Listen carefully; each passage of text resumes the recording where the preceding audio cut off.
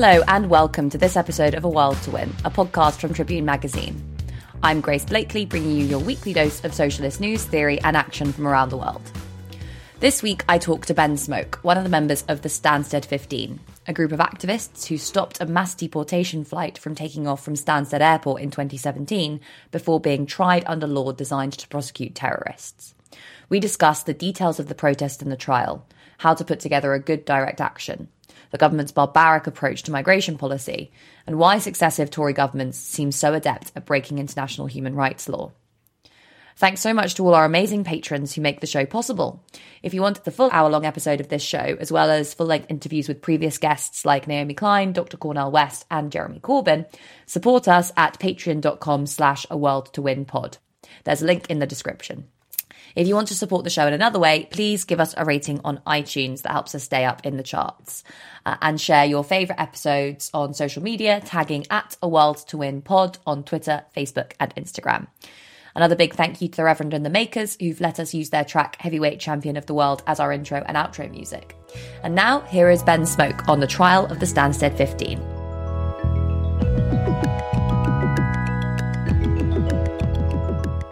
Hello, Ben Smoke, and thank you so much for joining me on this episode of A World to Win. How are you?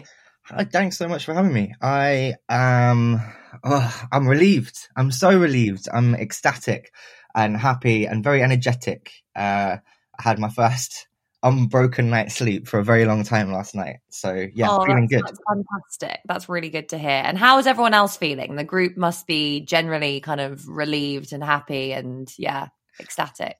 I think so. I think it's taken some time to kind of properly sink in. I know for me particularly, like I didn't really kind of get to like realizing that we'd actually won until like Saturday night, Sunday morning. So I think everyone's sort of taking it steady, but yeah, obviously throughout general relief.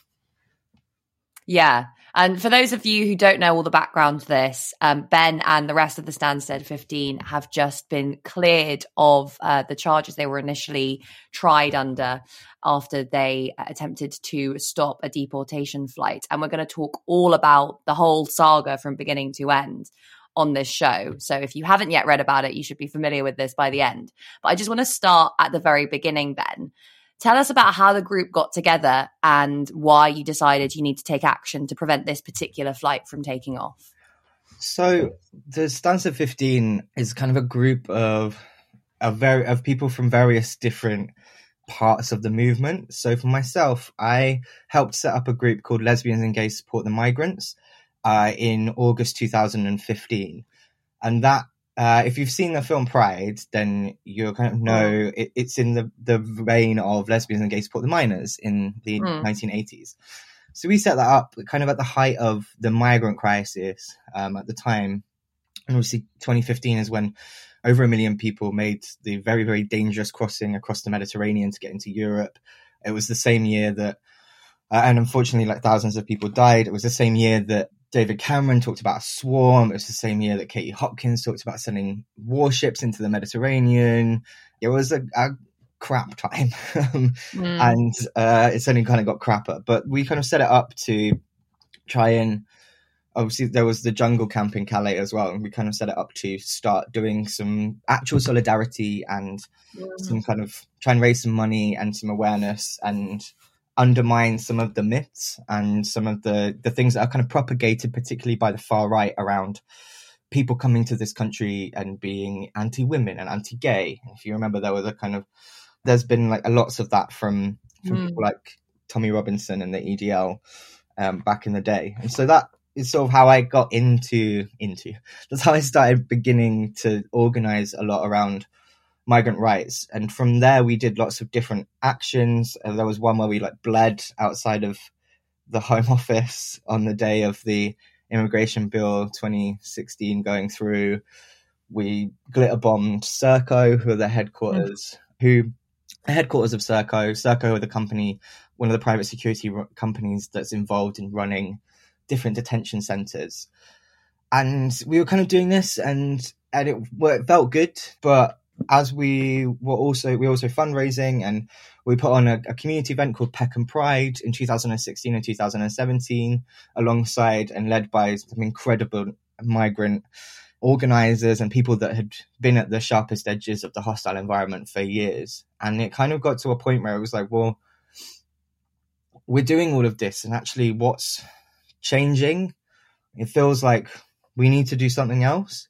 We need to somehow find a way of sort of intervening. And then in the run up to March 2017, we got information about some of the people that were supposed to be on that flight, including a Nigerian lesbian woman who had, in Nigeria, she'd been forced into a marriage, had children, escaped, come here, come out, was living a free life as her true self. Her children were with her sister.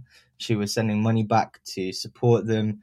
She was due to be deported, and a couple of days before that, her ex-husband got in touch and said, I know you're coming. I'm going to be waiting for you, and I'm going to kill you.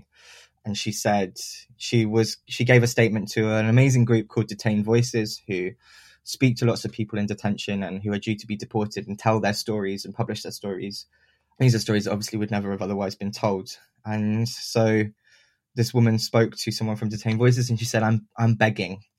Who's going to look after my children if I die? Please, they deserve a life. I am begging.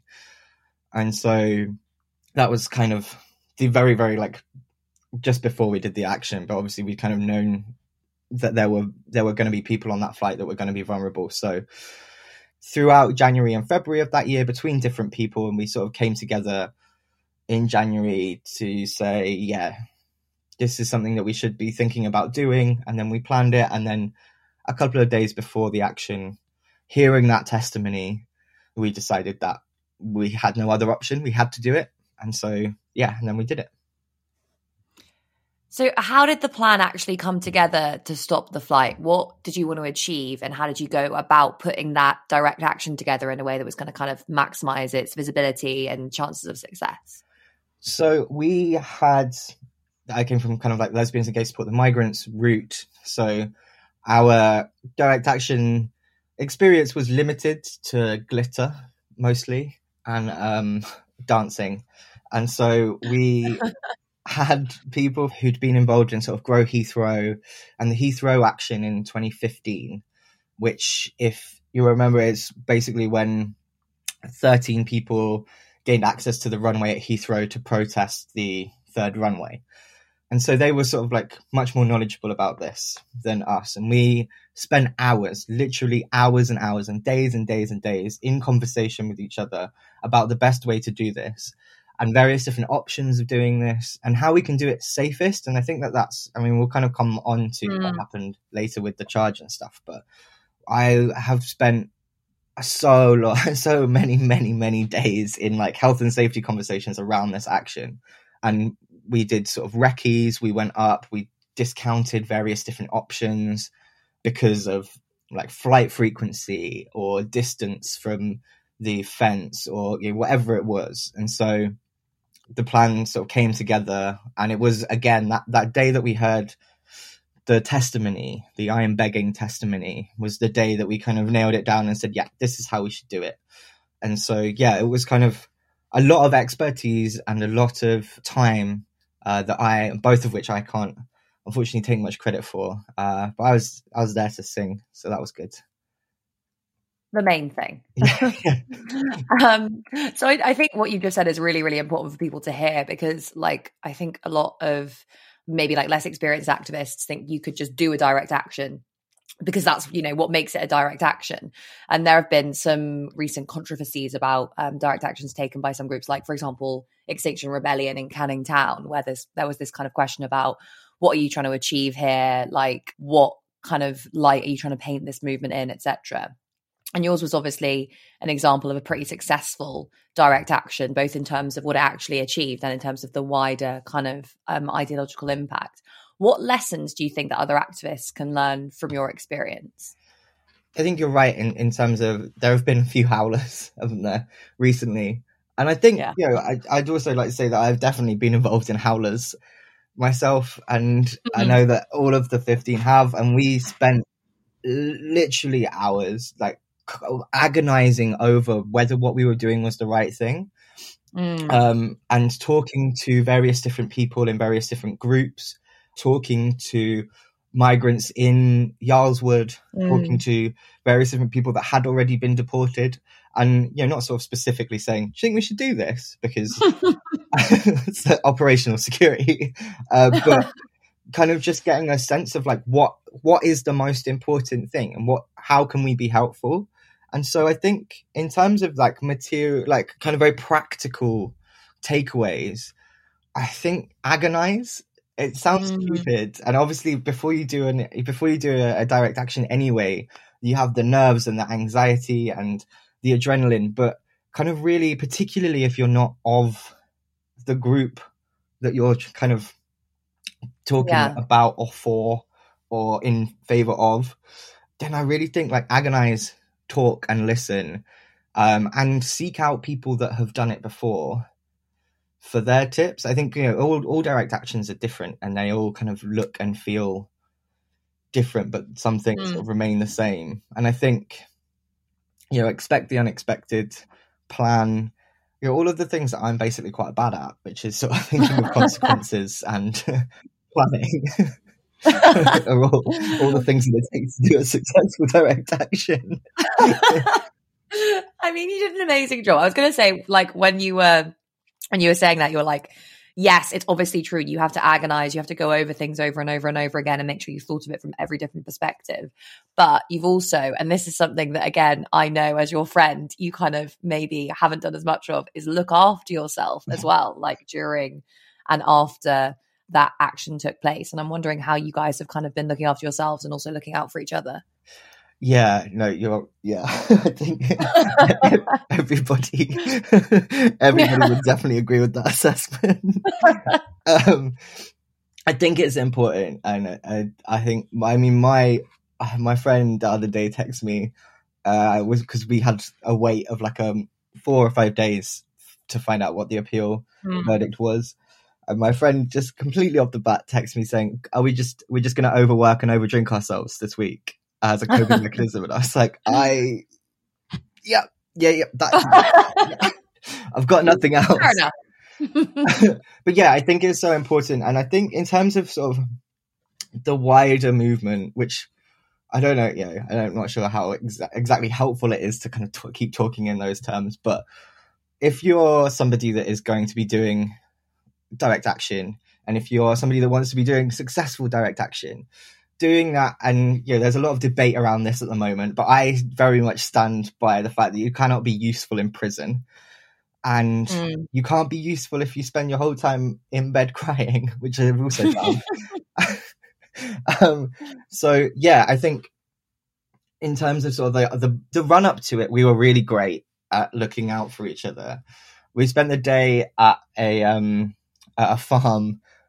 So I'm just remembering how I described the farm when I was on the dock. I couldn't remember where it was, so I said it was west of Notting Hill.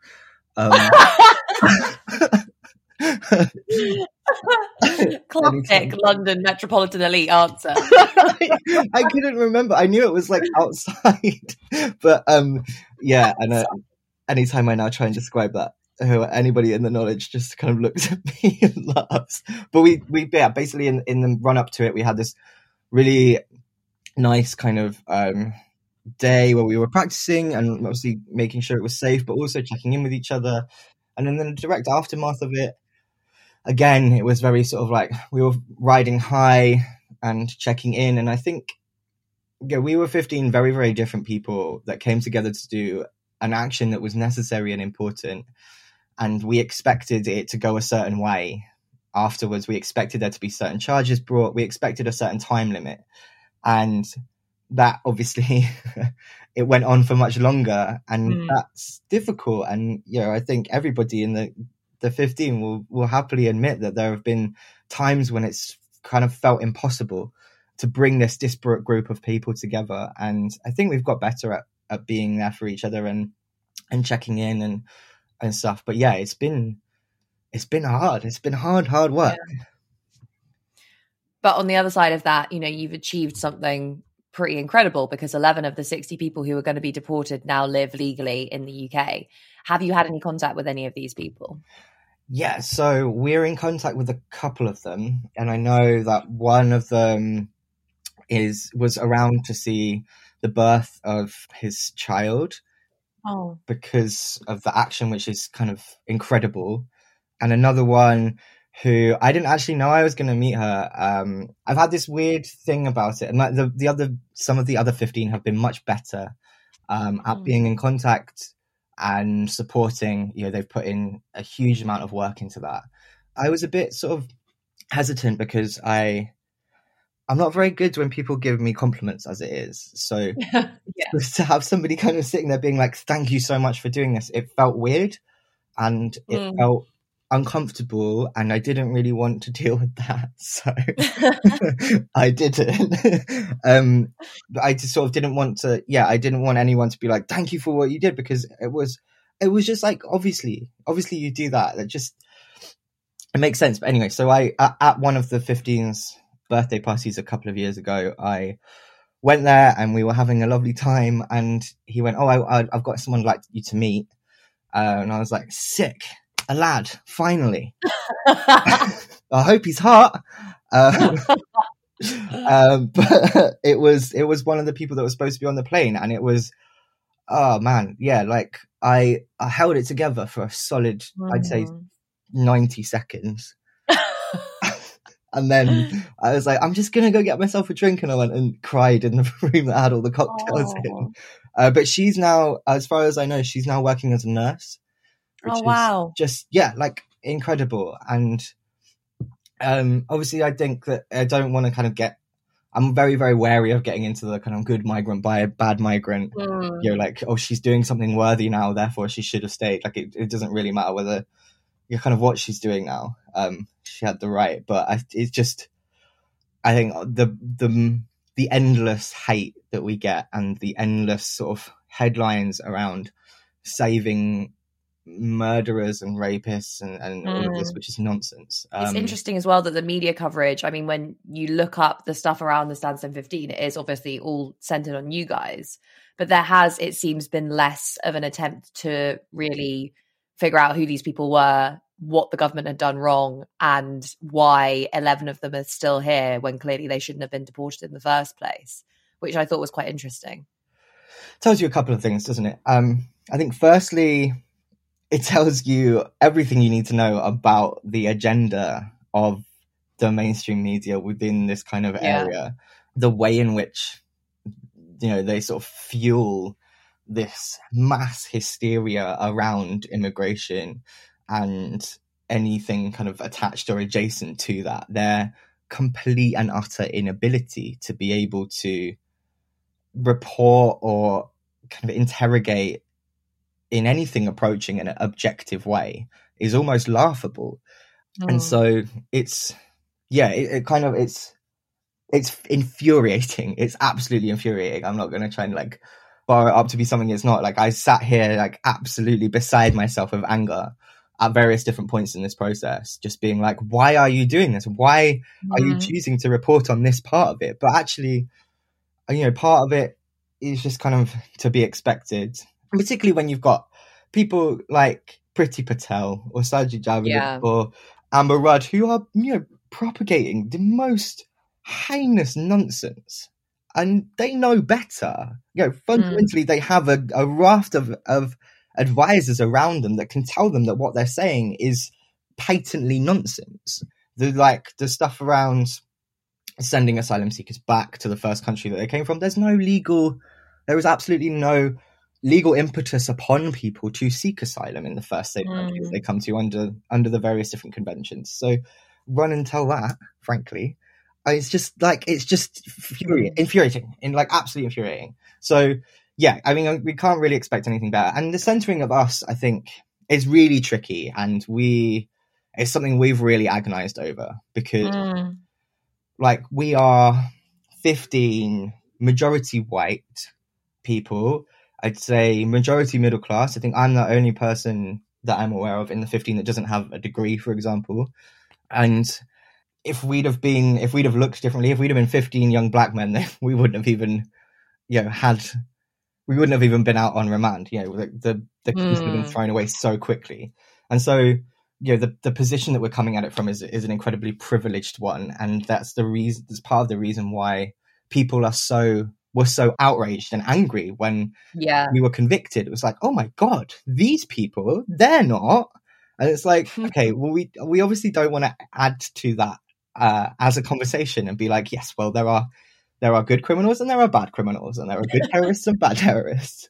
But also it's like, okay, we have the media's attention and the state of the discourse and the state of the conversation at the moment is so abhorrent and it's so just awful that being able to utilize it just for a second to say, okay, let's talk about, yes, very sad that we might go to prison. Also, there are 11 people still in the country, and do you not think that raises some quite valid questions about the whole system of deportation charter flights? If 20% of the people on one standard flight on one random night are still here 4 years later through the courts, does that not mean that maybe if we extrapolate that number out, there have been thousands, perhaps tens of thousands of people wrongly deported under and we're talking about within the realms of the very draconian immigration legislation that we have, let alone if we actually saw the enforcement of various different rights that people had. So, I think it's been infuriating and upsetting and uncomfortable at times, like really, really uncomfortable to have been the focus of it. But I think you kind of have to just sort of take the landscape as it lays right now. And as it lays right now, the best way to try and like force some of that conversation that we had at that moment in time was to utilize the empathy that people had for us and to try and direct that towards other people. Yeah, and I think, you did an excellent job of that, especially you, given like all the media and stuff that you did. So now I want to talk about the trial. You were initially tried for aggressive trespass, but then the CPS tried to up the severity and charge you under the Aviation and Maritime Security Act 1990, which was passed in response to the Lockerbie bombing. And the group was convicted by a jury on those charges in 2018. How did you feel after that verdict? Were you surprised? Were you surprised that the CPS even tried to try you under those charges to begin with? Was your lawyer surprised? So when we first, as you said, we first got charged with aggravated trespass and criminal damage. And when we were first sort of going through the legal process, it all looked like it was sort of progressing as we would have expected. And then just before Glastonbury 2017, we got an email through being like, they're thinking of changing your charges to this terror charge. And I just remember sitting there reading the email and laughing because it's just so patently stupid. Like, what? Why are they doing that? What haven't they got? Haven't they got like jobs to be doing? And so it was funny. I just like distinctly remember running around Glastonbury at some horrendous hours shouting, "I'm a terrorist." Fucking hell. With to be fair to all of my friends saying, "Ben, stop it," and drag me back to whatever stupid tent we were in at the time. But then, so it was funny. It was a joke because it's so absurd to even think that this would be happening. That why would I take it seriously? And then I was at Latitude a couple of weeks. I don't know why all of these stories are around festivals, but just how I remember them. I was the at halcyon days where we could go to festivals. Oh God, do you remember Human Contact? Oh my God, it was so good.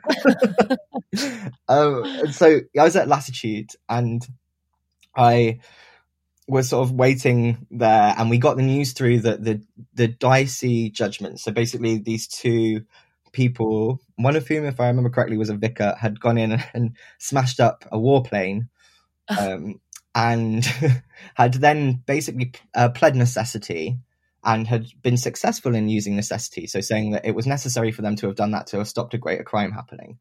And the prosecution appealed that, and it went to the Court of Appeal, and the Court of Appeal were like, no, no, you can't just be running around smashing up warplanes. And so we were obviously sort of very tuned into that because it was kind of like had a real big bearing on our case. So I was at Latitude, got that news through and was like, oh no. So went on a bit of a mad one. Came back on the Tuesday, I think I didn't make it home on the Monday. It was literally just sat there. I'd like just got in, kind of put all my clothes in the wash, had a bath that, released the most disgusting water you've ever seen, and then got an email being like, you are officially being charged under terror charges. And I was like, oh, mate, could you not have waited a week? So, it suddenly went quite quickly from being a joke to holy shit. We are being charged with something which has a maximum life imprisonment. And then kind of cut to the end of a very long 10-week trial, during which, it was just horrendous. Like, it was probably not a huge surprise to everybody, but being on trial it's just not fun. Just unrelenting stress and horror for 10 very long weeks. With some sort of light relief in the middle. I think me going up on the stand to give my evidence first was certainly a choice that we made. I forgot how many people were in the Stansted 15 at one point, so that was good.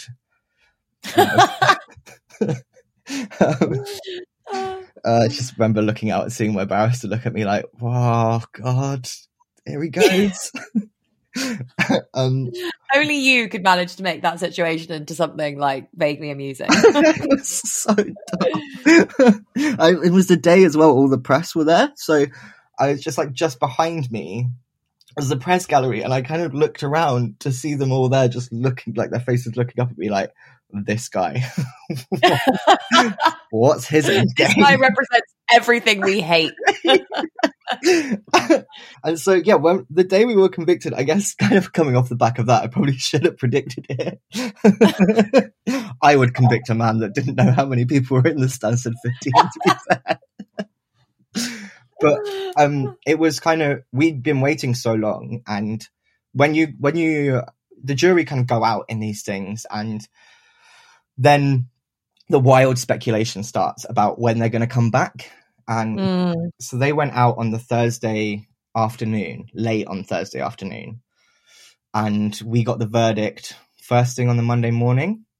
But obviously we had the weekend as well, which they weren't sitting on. So it was a very long, arduous, stressful time. And I remember I sat there, I was sat in the court waiting room writing an article about Brexit, of all things, trying to distract myself. And then we got the call through saying there's a verdict. And I was like, I was listening to some crap on my headphones, and I unhooked them like, what? And Eddie, who's one of the other 15, said there's a verdict. And I was like, oh. And I just kind of left my body for a bit. Saw myself walking into the dock, and suddenly there were cops everywhere and security guards, which I was like, oh, ruh-roh. I didn't even get the chance to say goodbye. And then I think one of our barristers must have seen the look of terror and horror on my face, and he said, it's fine, they always have security and police for a verdict. So I was like, okay, it's fine, we're going to win then, it's going to be fine. Maybe we've lost. Oh God, we lost? No, we've won. No, it's fine. So it was like wildly oscillating.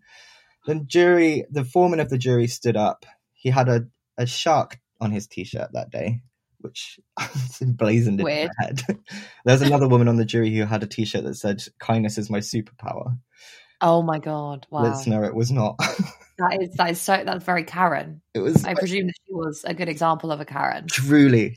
If one were to draw one, it would be her. But they said, I remember I was second on the list, so they read out Eddie's name first, and they said guilty, and I was like, what? You what now? And I just sort of went, my ears sort of, like in the films when a bomb goes off, and just everything is silent. I kind of did that for about 4 defendants, so I never actually heard them say Ben Smoke guilty. So maybe I wasn't. I think that's what your lawyer was there for. Yeah, sure. Yeah. He probably would have told me that. Actually, you're right. So yeah, when it was just sort of like a bomb went off, and then kind of going directly into panic and like, oh shit, are we going to be sent down immediately? I was like, I haven't even got any spare boxes. And I was like, how am I going to charge my phone? And I was like, wait, I can't charge my phone. You can't have it. The day I found out that you didn't have Wi-Fi in prison was a bad day. That's the next campaign. Truly. I was like, Raj, how am I supposed... Raj is our solicitor, who is a man of incredible optimism and patience, having to deal with me for 4 years. But I was like, Raj, how am I going to tweet from prison then? And he just sort of looked at me and walked away. So, oh my god! Yeah, and then we kind of we went into this tiny little side room that we'd been having all of our little conferences in, which I called the Room of Doom, because it was a tiny, like the smallest little room, and there were 15 of us and 11 of our lawyers in this room that could like comfortably fit about 4. Oh god! So we'd like squeeze in there. So we were all squeezed in there after being told we were guilty, and the judge said, "I'm not going to send you to prison today, but it's on the table." I was like, "All right, cool." So went in there and just did a big old cry. I think I texted my family WhatsApp like, "We're guilty," and then put my phone down for like 3 hours. Oh my god! I was in so much trouble. Your poor mum. Yeah, no beef. That was bad on my part. She when I finally rung her, she was just in hysterics, as you would be. Yeah. I was like, I'm sorry, I was in a meeting and then I had to write a piece and blah blah blah. It all went mad, and it was just a kind of media hellstorm, the like of which I've never experienced before, which kind of set me up quite well, I think, for the next couple that came along. But yeah, it was sort of just insane, absolutely insane, like unspeakably demented. Why? Okay, so this is just like such a broad question, and in many ways, it's going to be difficult to answer because there are obviously all sorts of things that are playing into this decision. But why did they try you on such shaky grounds just to get a harsher punishment? Do you think this was about setting a precedent? Do you think it was about the media response? Like, what was the motivation behind this decision? Firstly, I think there's big questions to answer for Jeremy Wright, QC MP, who was the Attorney General at the time and who made the decision. So it was such a severe charge that the Attorney General had to give his consent. So it went up to a cabinet level decision. There were big questions to be asked, as I said, around that. But I think and obviously I'm speculating here, but what I would say is, yeah, you're right. I think they're trying to make an example of us. They were trying to set a precedent, mainly in terms of a social precedent rather than a legal one, because you don't set a precedent at the Crown Court. But they were very much trying to sort of say, if you screw with the immigration system, if you intervene, if you try and do this, we will throw everything we have at you. And I think that what's interesting to compare perhaps is the difference between the Heathrow 13 action in 2015, or maybe it was slightly earlier, whenever it was around then, and the Stansted action that I was in 2017. And we were on a remote part of the airfield. We were a long way away from the runway. We never got close to it. We never got close to the main terminal. It was a bit where they do the processing, as they call it, of people being deported, is kind of a mile away from the main terminal at Stansted Airport. So we were nowhere near anybody. We just cut through just cut through a tiny little fence, had a little walk, and lied around. It's very, very specifically this one plane, this one flight that we wanted to intervene in. Whereas at Heathrow, the 13 of them did an incredible thing and really, really raised awareness of what was going on there and the climate impact of a third runway, which mustn't be built. But they went and sat on a runway. Like, they had to ring them and say, but by the way, we're here. They did it. They obviously did a lot of research. I'm very much underplaying it. They did a lot of research and they knew that there wasn't going to be any planes landing, but they had to sort of alert the airport authorities. Though that runway was shut down for a very long time because of it.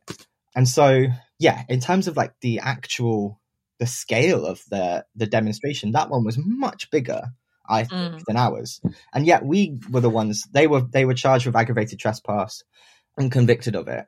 And we obviously assumed that was where we were going to go. And then when they said, oh, we're going to do this terrorism thing, I was like, what?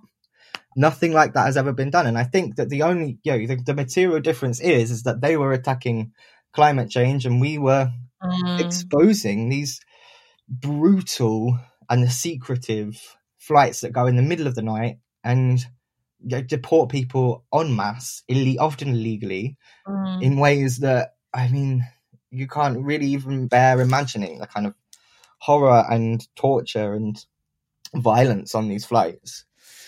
Almost like you exposed the fact that the government was basically breaking the law, so they had to use the full force of the law against you because they themselves were on such shaky ground with regards to the deportations anyway. Yeah, 100%. I mean, they've been caught like with their dicks out, and so to speak. Yes, yeah. So it's maybe not my most eloquent.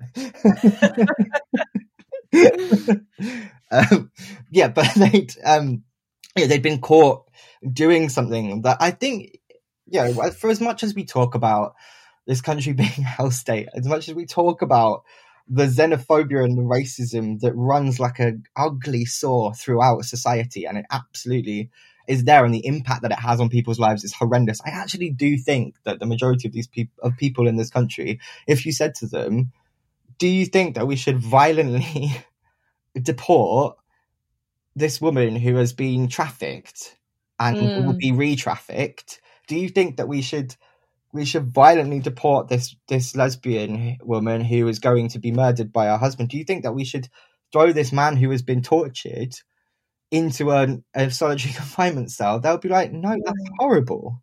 And it is horrible. And so the government very much mask it by whipping up your kind of hatred and hysteria around it, and talking about foreign national, these criminal flights that they're going, we're getting rid of the most serious offenders, which is just bollocks, because they're not. They've been deporting people that have had driving offences or have been caught with weed. Yeah. Chill out. Yeah. Hopes amongst us is not. I can't drive, so you're safe. Yeah, and obviously I never inhaled, of course. But they sort of they do it, they whip it up in order to get people angry. We're trying to get rid of these murderers. They're going to come, they're going to get your family, they're going to get you. They're the reason that there's all of these problems in society. There's the reason why there's all of this poverty. There's the reason why there's all of this crime. There's the reason why there's all of this degradation in society, is because they're letting rapists and murderers out onto the streets and they're not stopping it. And like, obviously people are mad about that. They're really, really mad. But when you sort of break it down and say, well, hold on a second, actually 11 people haven't been deported, and of those there was a victim of trafficking, and the blah blah blah blah, and you start to actually explain it to people are like, oh yeah, you're right, that's terrible. And so I think that that's partly what happened with the case, and they kind of shot themselves in the foot, right? Because they gave us so much bigger platform by charging us as terrorists than if they'd have just said, okay, well, let's just do an aggravated trespass charge and put it into the magistrates, because suddenly everybody was interested, and you've got Amnesty International there, and we've had big demos outside of the Home Office in support of us, and members of the shadow cabinet, and that wouldn't have happened otherwise. So I mean, on that point, like, Amnesty International had been there because there was this concern that the trial was designed to kind of discourage people from protesting. Amnesty also said it was like a crushing blow for human rights in the UK when the conviction was delivered. But this isn't by any means the first time a Tory government has been accused recently of human rights abuses. The UN Special Rapporteur on Extreme Poverty accused the government of breaching the human rights of disabled people. The UN Special Rapporteur on Adequate Housing accused the government of failing to uphold the human rights to adequate housing. Why, and this is another big question, but I'm going to just let you take this in whatever direction you like. Why do you think this government seems to just so enjoy breaching international human rights law? I mean, firstly, it's good to have a hobby, isn't it? I wouldn't want to take that away from them. I think, in all seriousness, I think this government, as much as we paint Boris Johnson as this bumbling idiot, which he is, we can see that from the horror show of the response to coronavirus. He, and maybe not he, but people around him, people in his cabinet, people in his kind of advisory team, have a very specific direction they would like to take the country in. And that absolutely is not one that fits into a kind of broader set of rights and freedoms, because to them, I think kind of profit is sacrosanct. They want to make money. They want people to be able to make money. They don't want the government to be particularly involved. They don't want the way that they get that. And so I think that's kind of like the starting point, a very, very basic starting point that you absolutely would be able to explain far better than I ever could. But I think that in order to do that, that obviously means stripping back things that people rely on and people need.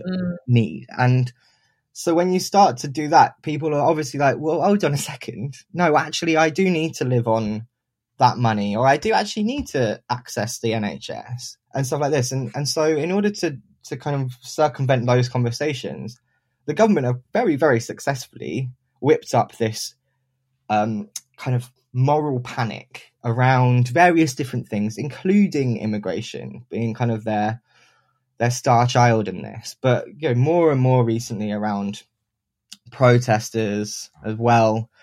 And so they've kind of done this thing where like now everything that happens, they just sort of bat it off as someone else's thing. And then they've managed just to kind of successfully translate the hysteria that was whipped up around Brexit and continue to be whipped up in the rounds and rounds and rounds of discussion and legislation and deals that came after it, and the hype that it got. And they've kind of managed to do that and say, well, all of these are the baddies, these are the people that are coming, these are the people that have impacted your opportunity, that have impacted your ability to be able to live a life that isn't in poverty, your ability to be able to get a house and all of that. And so it's not necessarily even that I think that they seek to breach human rights. I think that they don't like them.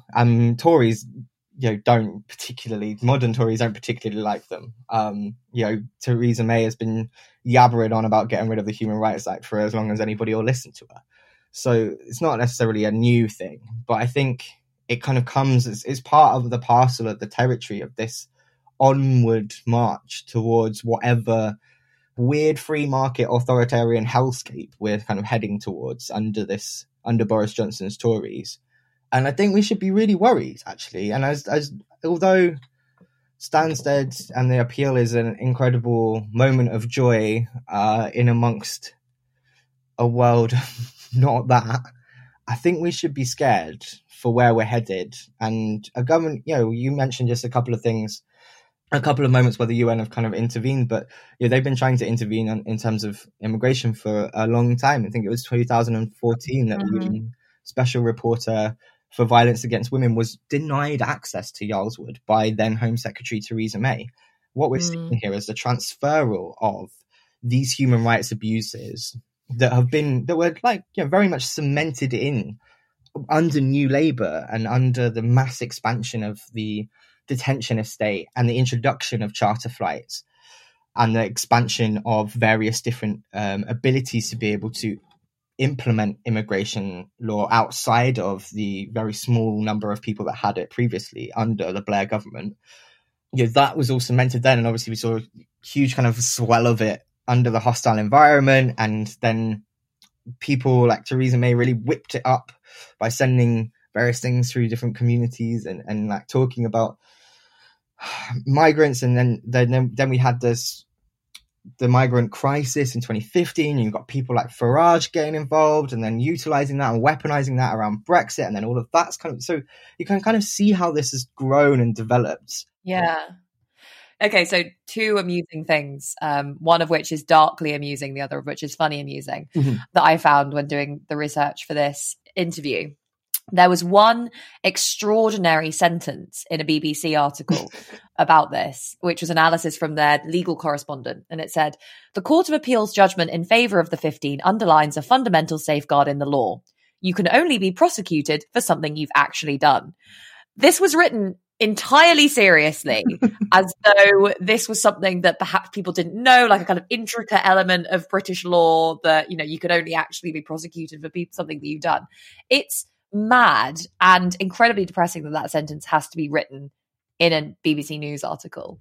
Like, do you think this is, you know, part of a more general turn towards like authoritarianism and actually like a lack of respect for law and legal institutions? And don't get me wrong, I'm not like going out there to bat for a legal system which is, you know, often actively militates against allowing people to kind of, you know, express themselves and protest and do all sorts of other things. But like, it is insane that the government seems to be actively going against a lot of legal precedent itself at the moment. Yeah, I mean, we've seen that this government hates the law. They really, really dislike it. It's really quite inconvenient for them. With the activist lawyers stuff that you've heard from Priti Patel and Boris Johnson. Yeah. And, you know, and when we talk about this, we need to remember the like very material, I keep saying material, like the very clear consequences of what they're saying, which is that in September, there was a man who tried to get access to an immigration lawyer's office in West London, stabbed a receptionist, and was trying to murder an immigration lawyer, a fairly high profile immigration lawyer. And this is off the back of months of the government agitating and saying, well, it's these lawyers, how dare they enforce the law? And we're just sort of like seeing, and you're right, you can't, when you're sitting there looking at it and thinking, what do you mean, how dare they enforce the law? That's the law. Like that's why it's there. And yeah, it's ludicrous that it has to be written. You know, you can't be prosecuted for something you haven't done. And yet, you know, how many people have? How many people, you know, overwhelmingly, you know, black and minority ethnic people have had exactly that, or have been prosecuted in a way that they would absolutely not have been had they have not been black and minority ethnic. Like, I think that the law is a system of rules that is there to kind of like entrench the power of the establishment and to, you know, very much retain the status quo and to allow for continued profit and private property and blah, blah, blah, all of this stuff. But actually, as a sort of final safeguard, it is there. And I think that we need to defend it.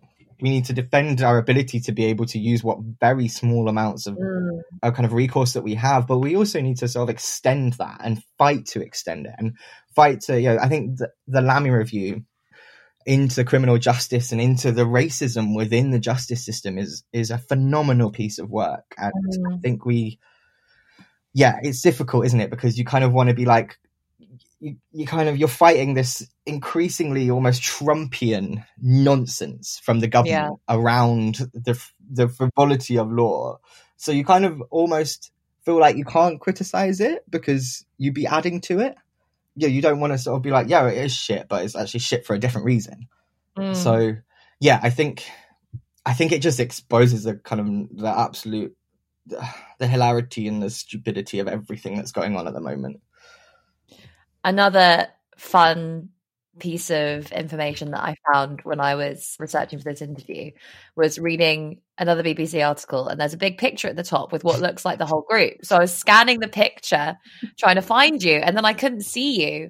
But I looked down at the caption, which said, the Stansted 15 tried to stop an aircraft being used to deport people to Africa. Brackets. One of the 15 did not make the photo call in time. And that was you, wasn't it? Okay. So, right. Yeah. Yeah. So we... most of the other 15 kind of stayed in Chelmsford. We were put up by Quakers who were incredible in their generosity, both in terms of like providing us with home and food, but also in like their support for us throughout the whole trial. And so most of the 15 sort of stayed in and around Chelmsford. I didn't, because I was just like, it just felt too weird and too much like I was giving up my life, my ability to be able to just sort of like totter down to Dalston and be silly Dalston Superstore. And so I didn't. So most people were already in Chelmsford, I'd just like to say, before that photo was taken. And then I like maybe I was being a slight princess and was like, I kind of want to be driven to Chelmsford on the first day.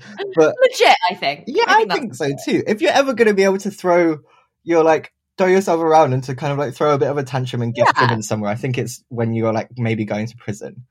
And so I was like, I want to do that.